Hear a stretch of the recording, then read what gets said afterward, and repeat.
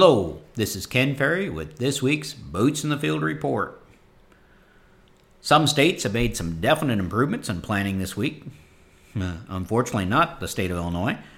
But we get through this last blast and get that through here. The 10-day forecast actually looks dry with moderate temperature. So the next 2 weeks will be our time to shine. While we're starting later in the race than some other areas, we'll get this crop in and off and running, and we'll catch them on the back stretch. I have a couple questions that I'd like to cover today that have come into the office quite a bit and need to maybe be taken care of in this podcast. The first question is the use of starter fertilizer on late planted corn. The question is, should we shut the starter off as the soils warm up as we plant this corn late? Now, this is a good question that tells me that you understand the fact that phosphate availability is directly tied to soil temperature more than it's even tied to your soil test values. When we look at 25 years worth of starter plots, we see a 7 to 10 bushel average yield advantage. Now, this is an average, of course, swinging from negative responses to over 30 bushel responses. Cold, wet conditions, the response is usually higher. Tough conditions like, for instance, the 2016 Mother's Day massacre, we showed you starter plots in that 15 to 30 bushel response. As the soil warms up, we typically see less response in yield in our starter plots. The release of soil phosphate starts to reduce some of those early season stress. Why we see starter plot response come down some in warmer soils, we still see some of the things that we'd expect from starter, such as earlier pollination. Not uncommon to see 6-7 days earlier, and that means that we reach black layer typically 5-6-7 days earlier as well. If you have a hybrid that would reach black layer, let's say on September 3rd, without starter, with starter, it may reach black layer already by August 27th.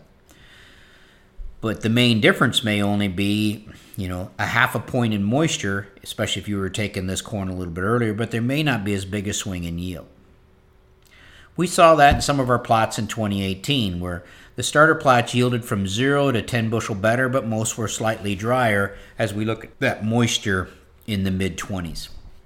When we get late planted corn, things change, meaning getting corn to pollinate 7 days earlier is the equivalent of planting 7 days earlier. So with late planted corn, if we're giving up, let's say 1.4, 1.3 bushel per day, and we can increase or move up our pollination window 7 days, that's the equivalent of planting 7 days earlier. That's 10 bushel right there, which would be on top of the 7 to 10 bushel we expect to see on that average. Late planted corn is in a race for time, so the quicker we get to pollination, the more time we have for grain fill. As we look at our starter plots on late planted corn or slow finishing years, for instance like 2008, where we saw responses in that 15 to 30 bushel range. When we talk about averages of 7 to 10 bushel, that is when we're talking about normal planting. What I've done in our 7 to 10 bushel responses is I've actually pulled out all the years where starter was applied late because they're kind of no-brainers. When we're pushing into the end of May, first part of June, those late planted years give us some of the biggest responses to starter. Problem is those numbers are too high, and I think they give us an unrealistic value of starter responses because the late years happen so little of the time. So therefore, I've left them out. When we talk about 7 to 10 bushel, I've taken out all the late years in there because I don't think it fits the average. Probably should leave them in, but the situation is we just don't see that kind of late planting that often. Now, when we talk about starter fertilizer, I am talking about starter with phosphate in it. I know some of you are putting nitrogen on with the planter and you call it starter. While applying nitrogen with the planter is efficient and it helps keep the corn green during that carving penalty, it will not have the same effect of pushing maturity like phosphate source starters do. Phosphate is the one main nutrient needed for energy production or essence growth. I'm not saying pull the nitrogen out of your planter if that's your program. What I am saying is don't replace your phosphate starter with nitrogen only as we plant later. Adding nitrogen to your phosphate starter may be a good idea if you've moved your pre-plant nitrogen, your fall anhydrous for instance, to a side dress. If we add nitrogen to the starter, be cautious of how close you get to the seed. Another question that has come in is to deal with insecticide. The question has been, have we had enough water to drown those pesky rootworm? Can I leave the insecticide off at planting? Well, here the answer is no. The window to drown rootworm is right after they hatch. Hatch is driven by insect degree days, which for rootworm is usually the end of May or early June. So in 2018, the hatch started around the 23rd of May, and 2016 it started around the 7th of June. At this point, I suspect little damage has been done to our rootworm population. Late planted corn is more susceptible to rootworm damage. Now, rootworm are attracted to the root system by CO2 that's emitted from the root. The root system gives off CO2 in the process of burning sugar for growth. The rootworm larva will pick up on this and they'll move towards the root. The highest concentration of CO2 being emitted is at the growing point at the tip of the root. When rootworm are feeding on the side of a root, it's a scar, but when they're feeding on the growing point, it will stop the downward movement of that main root. We have 5 sets of crown roots.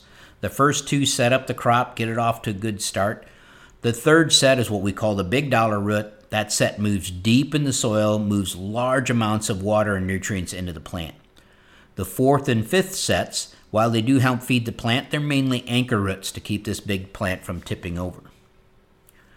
With the 3rd set being our most valuable set, we need to get it as deep and as quick as possible. When we plant late, unfortunately, our 3rd set is on its way down through the soil at the same time the rootworm are making their way to the surface of the soil.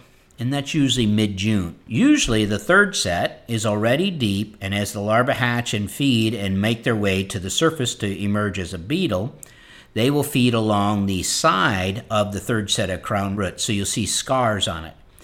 If the 4th and 5th are on their way down, they will transfer over to those and usually attack them right at the tip of the root. Sometimes you see this damage even on brace roots above the soil, and the feeding will be at the tip of the root where the most CO2 is coming off. Now, of course, if we lose the 4th and 5th set and we don't get them deep, we have goosenecked and down corn. You guys have experienced that.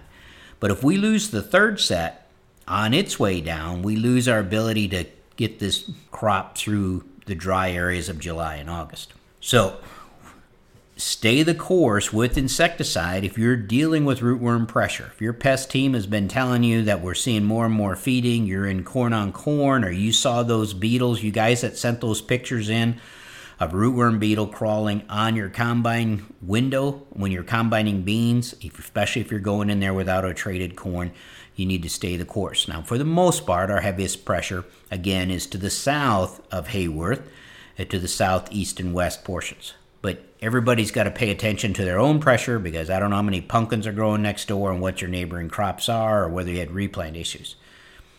But we did not drown them, and the risk of rootworm damage is actually going up. Now, don't forget to keep an eye on the corn that is planted as it emerges. The first round of cutworm moths that we captured on March 26th, you're going to start to see feeding on May 12th. The big flight that was caught around the April 14th, they're going to start feeding around May 18th to May 20th. Now, cutworm are cheap and easy to stop, and some of this corn is struggling enough, so don't give up any to the cutworm. The good news about late planting is most of the cutworm will starve to death. I like it when I can bring you good news in the podcast. For those of you guys running a trap line, the research department is going to be shipping you out 2 new sets of lures for your traps. So throw those in the traps and keep sending those counts in. You help us all a great bunch. Soil testing crew are about to finish up spring testing best they can, and they'll be rolling into summer testing, so don't forget that. If you haven't got your summer testing orders in, get those in with us. To stay up to date, check out our website at croptechinc.com and subscribe to our podcast, Boots in the Field Report. Keep her safe, keep her moving.